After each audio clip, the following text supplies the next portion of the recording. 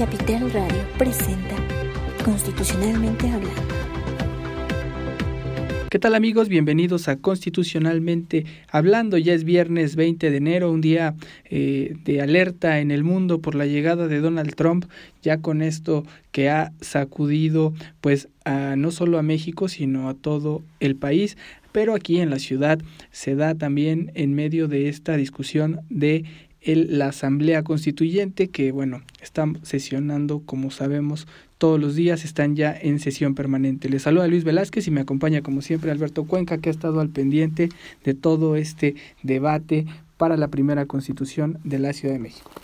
Hola Luis, hola amigos de Constitucionalmente Hablando. Pues como lo comentas, la Asamblea Constituyente, con el ánimo de no perder impulso, sesiona ya de forma diaria, de manera permanente, los fines de semana, con el ánimo pues también de poder acabar el día 31 de enero, tener Constitución para la capital del país. Comentarte que en estos días de sesión, en esta continuidad de trabajos, los legisladores constituyentes entraron al análisis del artículo 39 del proyecto de Constitución relacionado con el capítulo de ciudadanía.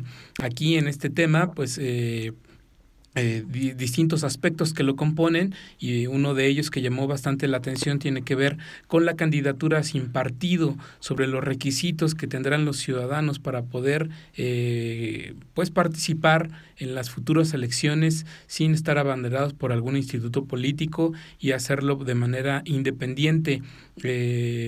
Uno de los diputados que subió a hablar a favor del dictamen fue Enrique Burgos del PRI, pues destacando que un derecho que quedará consagrado en la Constitución es que futuro, una vez que entre en vigor la Carta Fundacional de la Ciudad, habrá esta posibilidad para los ciudadanos con el requisito de que presenten su candidatura con las firmas del 1% de las personas inscritas en el padrón electoral. Escuchemos. Candidatura sin partido, asegurar la viabilidad del derecho político ciudadano, independientemente de planteamientos que susciten en lo particular sobre el porcentaje de firmas para respaldar la solicitud del registro para competir. Y a su vez, prever un tratamiento equilibrado entre una pluralidad de candidatos sin partido entre sí y entre dicha eventualidad de pluralidad política de los candidatos de partidos políticos. En materia de partidos políticos, destaco los amplios acuerdos alcanzados para fijar con nitidez la conceptualización de la función constitucional de los partidos como organizaciones intermedias entre la sociedad y el Estado, para que el ciudadano pueda acceder a las responsabilidades del poder público con base en ideas, principios y programas. También la previsión para que los partidos accedan al financiamiento público con base en el principio de equidad y puedan contar con financiamiento privado, el de simpatizantes y militantes, en ambos casos conforme a los criterios establecidos por nuestra Ley Suprema de la República, y una norma de impulso para que los partidos garanticen la postulación de jóvenes. En materia de la participación política en la democracia de esta entidad federativa, se acogió la propuesta de dar sustento constitucional a las agrupaciones políticas locales como una forma de contribuir a la construcción ciudadana. Y en materia del sistema de nulidad de los comicios, sobre la base de no hacer válida una elección donde ocurran irregularidades graves que vulneren los principios democráticos que deben imperar en cualquier comicio, adicionamos la hipótesis de la violencia política de género. Esta ha sido, hay que subrayarlo, una lucha de muchas compañeras. Acabamos de escuchar al priista Enrique Burgos con esta discusión en el tema de ciudadanía, y fue una sesión en la que se siguió este debate en torno a los derechos políticos de la capital del país. Un debate en el que llamó la atención una reserva que presenta también la diputada del PRI, Cintia López Castro, planteando la necesidad de incrementar el porcentaje y el número de firmas que requerirán la ciudadanía para solicitar la inscripción de una candidatura independiente, una candidatura sin partido. Cintia López Castro, de una manera un tanto ambigua, considera que es necesario incrementar del 1 al 2% la cantidad de firmas para registrar una candidatura sin partido. Afortunadamente no pasó la iniciativa, porque eso hubiera implicado pasar de 70 a 75 mil firmas, que representan el 1% del padrón, a el doble, que es algo así como 145,000 firmas. Se quedó en el 1%, pero escuchemos los argumentos que da el PRI con este enfoque que le da Cintia López Castro, esta visión de esta diputada del PRI que dice se necesita incrementar el número de los requisitos para que los ciudadanos accedan a la figura de candidatos sin partido. Escuchemos. El planteamiento es que para ser candidato independiente se requiera la cantidad de firmas equivalente al 2% de la lista nominal de electores en el ámbito respectivo. Como está en el dictamen, está en el 1%. El argumento que doy es que así como tenemos, casos de éxito como nuestro hoy diputado constituyente independiente, pues también hay muchas personas que salen de los partidos políticos para poder competir por esta vía, sin embargo, pues no son independientes como tal. Y pues a veces también se ha dado malinterpretaciones en una búsqueda de recurso, de protagonismo, y pues como en esta Asamblea Constituyente había más de 14 aspirantes a ser diputados independientes, pero a la hora de pedir una gran cantidad de firmas, pues solo uno lo logró. La propuesta que hago es que se pueda elevar del 1 al 2% la cantidad de firmas requeridas. Doy un ejemplo. El distrito que yo represento es de 185,000 en lista nominal. El 1% de este distrito es 1,875 firmas.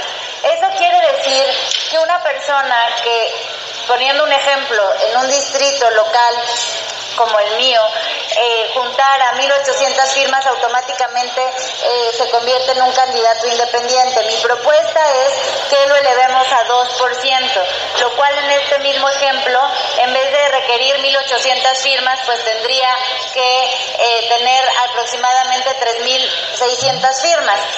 Con esto quedaría homologado a la cantidad de firmas requeridas para jefe de gobierno. Para jefe de gobierno sí se requiere el 2%. Mi propuesta es que para diputados locales y alcaldes y los demás cargos de elección popular sea el mismo 2%. Esa es la petición que estoy haciendo en esta reserva. Escuchamos a la diputada del PRI, Cintia López Castro, con esta propuesta que por fortuna no avanzó. Conseguir el 2% del padrón es una tarea titánica, nada más para recordarle al auditorio de Constitucionalmente Hablando, para los que intentaron ser candidatos independientes a esta Asamblea Constituyente se les pidieron 70,000 firmas y fue un dilema para que en realidad la pudieran conseguir. Solo el bombero, que tenía la capacidad de pedirle firmas a todo su sindicato, logró sumar 90,000 firmas en 2 días, pero pensando en los supuestos de cualquier ciudadano, lograr 140,000 firmas para poder inscribirse como candidato ciudadano sería una locura, en realidad, considerando también los tiempos a los que se les sujeta para poder conseguirlas. Pero bueno, así se da este debate en términos de los derechos políticos electorales de la Ciudad de México, y como les comentábamos en un principio, esta Asamblea Constituyente está en sesión permanente y trascendió toda la noche y alargándose estas jornadas legislativas para poder lograr esta Constitución en tiempo y forma. Y ya después de concluida la discusión de los artículos relacionados con el capítulo de ciudadanía, los legisladores entraron al capítulo de Poder Judicial, en donde ahí se hace una reforma profunda a pues un poder que ha venido intocado, que sin una regulación de alguno de los otros poderes, intocado de parte del Poder Ejecutivo, de parte del Poder Legislativo, pero ahora sí de parte de la ciudadanía. ¿Y por qué? Porque en esta Constitución se consagra la creación de un Consejo Judicial Ciudadano, integrado integrado por 11 personas que van a tener facultades para nombrar a los integrantes del Consejo de la Judicatura de la Ciudad de México, y que también van a poder incidir en la designación de lo que será el fiscal general de la ciudad, que vendrá a sustituir al Procurador General de Justicia.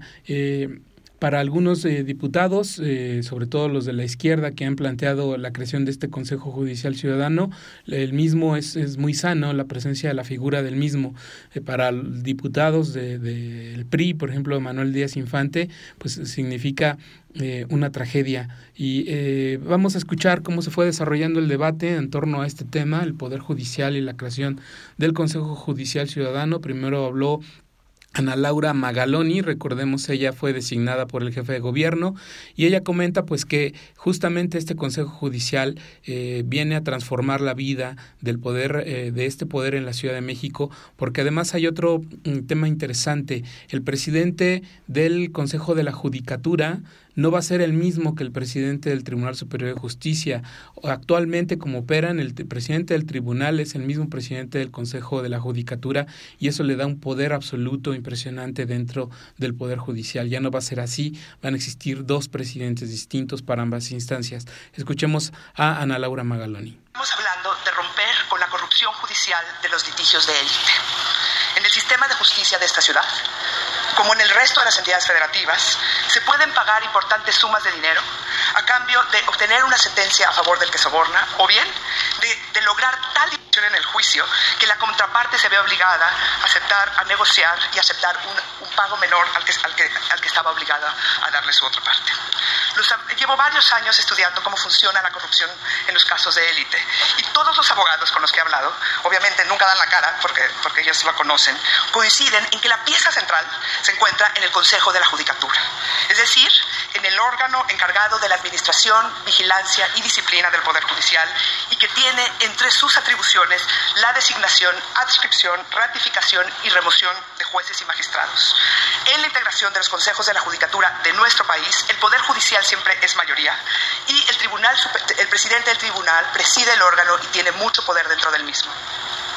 Más allá de lo que digan la Constitución y las leyes, lo cierto es que los consejeros de la Judicatura, al controlar la carrera judicial, pueden interferir en el sentido de las decisiones de los jueces y de los magistrados. Estos asuntos de élite de lo que estoy hablando son muy pocos con relación a la carga total de trabajo de un Poder Judicial. Sin embargo, su impacto es inconmensurable. La calidad y fortaleza de cualquier poder judicial descansa en la capacidad y talento de sus jueces, y ello se contrapone con un sistema de carrera judicial que premia en lo obscurita la lealtad y la obediencia de los jueces y magistrados con la cabeza del Consejo. No cuenta tanto el mérito y el talento, cuenta la lealtad y la obediencia. Y eso ha hecho que nuestras instituciones de justicia, sobre todo en el ámbito local, no hayan podido responder a las demandas de justicia de la población. Acabamos de escuchar a Ana Laura Magaloni. Como bien dice, hacen un cambio sustantivo en materia de poder judicial, algo que en la ciudad pues se desconocía. Es una verdadera reforma que trastoca el poder judicial en la capital del país.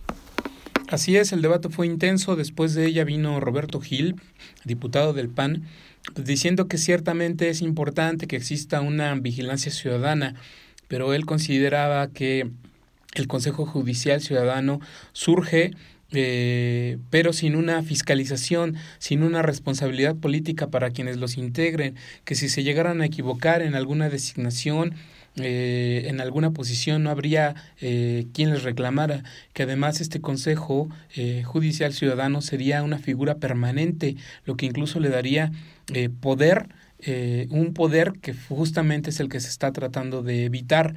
Derivado de la postura de Roberto Gil, hubo una modificación importante en esta parte, en la creación del Consejo Judicial Ciudadano, porque ya no va a ser permanente, tendrá un carácter temporal, pues una vez de que haya cumplido con su función de designar a los integrantes del Consejo de la Judicatura y proponer a la terna, al jefe de gobierno, la terna, para que designar al fiscal general, se diluirá, desaparecerá este Consejo. Escuchemos a Roberto Gil. La La concentración de poder en pocas manos, tanto a nivel federal como a nivel local dentro del Poder Judicial, es la mayor amenaza a la independencia judicial. Y aquí debíamos hacernos cargo de esos dos problemas. Sin embargo, el modelo que se plantea no resuelve de fondo esta situación. El Consejo Judicial Ciudadano, una idea creativa, será un órgano permanente que tendrá a su cargo poner a los que van a poner jueces y magistrados, sin mecanismos de rendición de cuentas y de responsabilidad política. Allí hay un faltante en este modelo. Esas 11 personas ciudadanas electos por mayoría calificada del Congreso, que son los que van a nombrar a los jueces y los magistrados, a los consejeros de la Judicatura, que a su vez nombrarán a jueces y magistrados. Ese órgano implica una importantísima concentración de poder sin rendición de cuentas. El modelo de Consejo de la Judicatura que este país ha implementado, en la medida en la que tiene una integración mixta, ha intentado que a partir de distintas fuentes de legitimidad, distintas procedencias de los nombramientos, exista un equilibrio interno de poder. Es un modelo que sin lugar a dudas tiene debilidades, pero también que tiene enormes ventajas. La pregunta es si el Consejo Ciudadano, esos 11 ciudadanos académicos, profesionales, tienen las suficientes restricciones constitucionales y legales para no utilizar el poder de nombramiento del Consejo de la Judicatura para intervenir en el ejercicio de la función jurisdiccional. Es una pregunta que por lo menos del texto no desprendo una buena respuesta. La concentración de poder puede llevar a que esos 11 ciudadanos intervengan en los asuntos sin ningún mecanismo de vigilancia y sin ningún mecanismo de responsabilidad posterior. Acabamos de escuchar a Roberto Gil, constituyente del PAN. En esta discusión sobre el Poder Judicial hay visiones contrarias dentro de la discusión. Lo que es cierto es que el Poder Judicial de la Ciudad de México sí debe de pasar por una transformación. Afortunadamente también hubo voces dentro de este debate de gente experta en materia judicial. Una de esas personas fue Olga Sánchez Cordero, ministra en retiro de la Suprema Corte de Justicia, pues quien dice que el Poder Judicial lo lleva en el alma, lo lleva en las venas, es natural, toda su vida ha estado inmersa dentro del mismo, y lo que destacó ella de este dictamen del capítulo de Poder Judicial, pues fue precisamente que hay una profesionalización en la carrera judicial, hay mayores impulsos para que la gente dentro del mismo vaya escalando y vaya haciendo carrera. Ella destaca los siguientes apartados de este capítulo. Escuchemos. Son temas sensibles, son temas que tengo tatuados en el corazón y son temas en los que yo he vivido los últimos 25 años de mi vida. Quiero hablar en favor del dictamen, aunque no comparto algunos de los temas. Y quiero también, y me dio la oportunidad el senador y ahora diputado constituyente Roberto Gil, que me da la oportunidad de un diálogo de lo que él acaba también de decir y sostener. Quiero decir que en esta Constitución se establecieron, como no podía ser de otra manera, los principios de excelencia, de imparcialidad, de objetividad, de honradez y de profesionalismo de sus integrantes, de sus jueces y magistrados. También se garantiza la carrera judicial. Se establecen concursos de oposición abiertos. Todos los magistrados y jueces, después de 6 años de estar en el encargo, son ratificados y durarán en el encargo hasta los 70 años. Esta es una gran garantía institucional de la carrera judicial, lo que les da también la independencia, la imparcialidad y, por supuesto, el servicio civil de carrera. Por otra parte, también tendrán una remuneración adecuada e irrenunciable y que no será disminuida. Se estableció en este dictamen, en estas normas del Poder Judicial y de la función judicial, el Centro de Justicia Alternativa como un órgano desconcentrado del Poder Judicial para lo que se privilegia los medios alternativos de solución de controversias.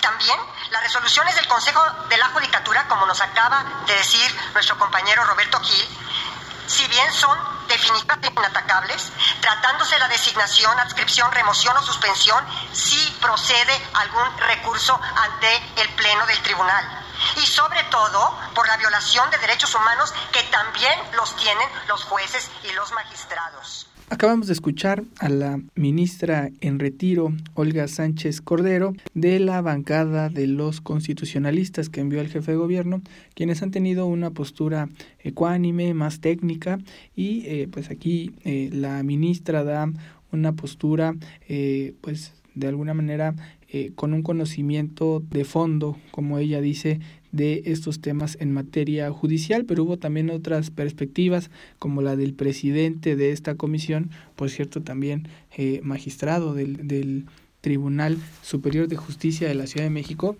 quizá con un conocimiento también en lo judicial distinto, ¿no? Con la óptica de cómo se vive el Poder Judicial en la capital del país. Así es, un magistrado con licencia que fue presidente de la Comisión de Poder Judicial encargada de generar este dictamen.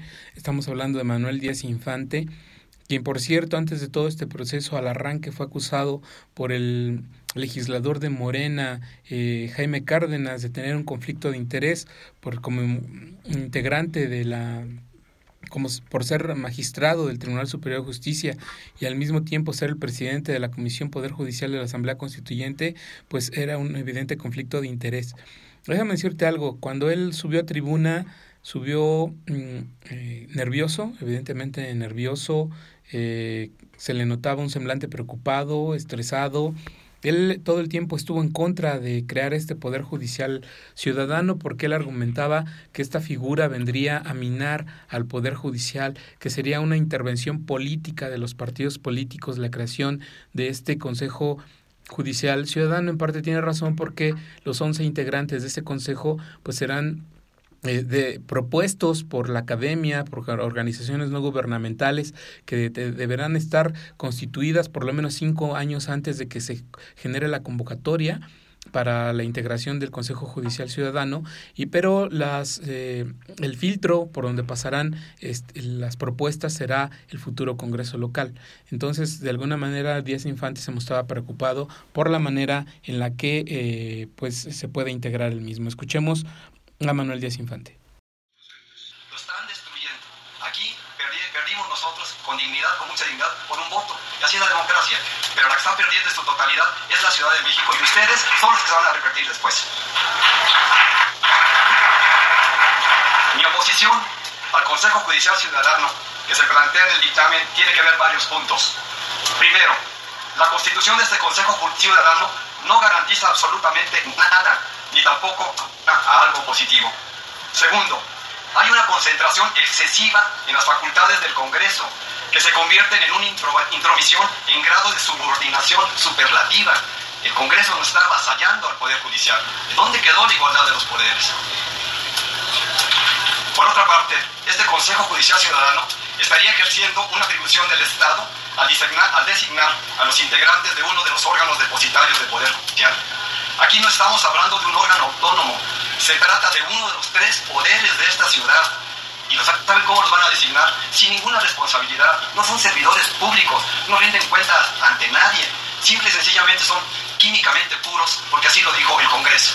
Y como son químicamente puros, tienen la posibilidad de nombrar a 7 consejeros de la Judicatura. Me parece verdaderamente aberrante lo que estamos haciendo. Yo les pregunto, ¿qué pasará si esos consejeros de la Judicatura fallan? ¿Quién se va a reclamar? Si fueron designados por un Consejo Judicial Ciudadano que ya no existe, por cierto, porque así viene la propuesta de consenso que vamos a conocer en un momento. ¿Qué responsabilidad tendrán los consejeros ciudadanos que hayan participado en su designación? ¿Qué régimen de responsabilidad tienen, objetivamente hablando, por favor? ¿Cuál? ¿Son sujetos de responsabilidad o no tienen simplemente ninguna? Insisto, por ser químicamente puros, están alejados de cualquier conflicto y de cualquier error. Cuarto, de manera objetiva, les voy a hacer el planteamiento cómo va a operar en la realidad este artículo 42 que estamos viendo.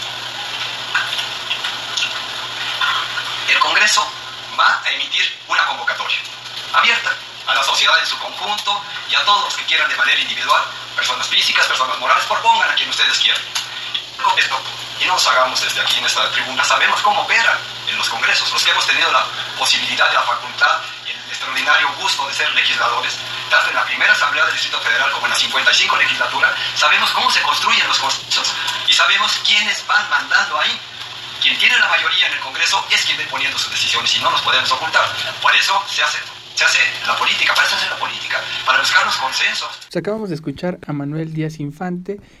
Como comentas, no solo fue motivo de discusión, sino de incluso hasta de golpes, ahí recordando la escena de Jaime Cárdenas que tuvo que ver por una discusión de que él se quejaba airadamente en esta mesa de consulta de que hubiera este conflicto de intereses por parte de este legislador del PRI. En fin, ahí está su planteamiento, su posición al respecto de este tema. Y ya para concluir, comentarles, amigos, que bueno, el debate siguió.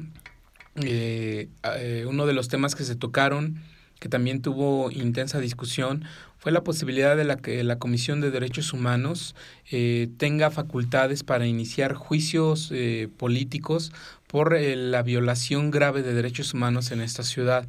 Ahí destacó una extraña postura viniendo de que el partido el que la suscribía, la diputada de Morena, Elvira Daniel Cabaz. Ella presentó una reserva al dictamen para evitar que en la Constitución quede consagrada la facultad de la Comisión de Derechos Humanos para presentar este juicio político.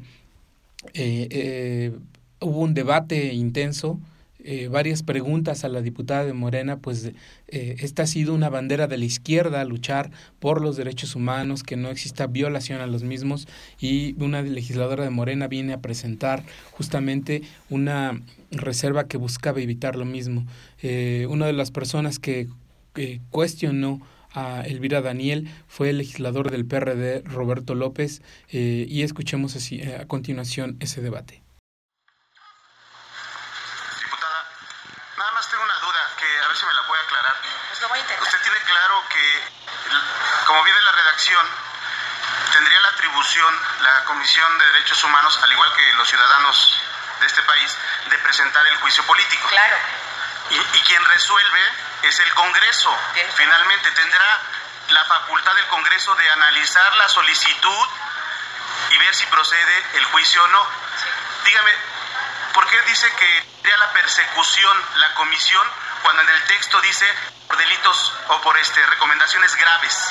Porque ¿dónde está la persecución? Yo le quiero a usted responder dos cosas. No es que la comisión vaya a perseguir, sino que la comisión le estamos dando esa función de iniciar procesos de persecución. Le voy a responder, permítame, déjame responderle porque me preguntó, ¿no? Cuando una autoridad tiene una facultad, tiene que ejercerla, no es optativo. Yo nunca he visto una recomendación de la comisión que diga que no fue una violación grave. No dice es una violación medianamente grave o regularmente grave. Si le queremos dar dientes a la comisión, vamos dándosela de una forma eficaz, eficiente, porque si no, a todas las recomendaciones de la comisión, en donde no le hagan caso, que son muchas, y tiene razón, a todas, le van a iniciar juicio político, y le voy a responder a usted por qué. Porque si la comisión no inicia juicio político, su órgano interno de control va a sancionar al funcionario por iniciar el juicio político. Y vamos a tener una nada de juicios políticos no resueltos. Si lo que queremos es darle dientes, vamos resolviéndolo de otra manera. Vamos diciendo cuándo sí, qué significan las violaciones. Vamos definiendo. El artículo deja muy abierto. Si queremos darle dientes, démosle dientes. Si el artículo no nos parece suficientemente resuelto en materia de dientes, vamos a resolverlo con dientes. Pero el juicio político presentado va a seguir el órgano interno de control. Creo que no va a resolver las inquietudes y las deficiencias de una comisión que es eficiente. Entonces, vamos resolviendo los dientes que se necesitan, pero esta forma lo único que va a generar es una persecución que no va a resolver, porque efectivamente el Congreso no va a resolver a favor el juicio político en esos casos. Acabamos de escuchar a Roberto López en este debate con la diputada de Morena, Elvira Daniel, el tema de juicio político muy polémico en esta Asamblea Constituyente, y así es como llegamos al final de Constitucionalmente Hablando, de esta larga sesión, de estas largas actividades que están teniendo los constituyentes, porque están trabajando a contrarreloj. Salvo que tuviéramos otro tema, Alberto, ¿qué nos espera para este lunes? Ya inician la semana, yo diría que ya muy entrados en la cuenta regresiva para lograr esta Constitución. Platicábamos en algún momento con Armando Ríos Peter, el es presidente de la Comisión de Buen Gobierno. Estimaba que en esta semana que iniciará, los legisladores puedan entrar ya al debate justo de esa comisión que él preside. La Comisión de Alcaldía seguiría con su propio dictamen y dejarían al final la Comisión de Pueblos, que también tiene que presentar su dictamen y resolver lo que ha quedado pendiente en esto que Porfirio Muñoz Ledo ha llamado el itacate legislativo, pues que son retazos de otros artículos que no han pasado, numerales, apartados, párrafos, pues que al no lograr el consenso, al no ser aprobados por las 2/3 partes de los legisladores, pues se han tenido que regresar tanto a comisiones como a la mesa de consulta. Muy bien, pues así llegamos al final de Constitucionalmente Hablando. Se despide de usted Luis Velázquez y nos escuchamos el próximo lunes con todos los detalles. Hasta el lunes, Alberto. Hasta el lunes. Constitucionalmente Hablando.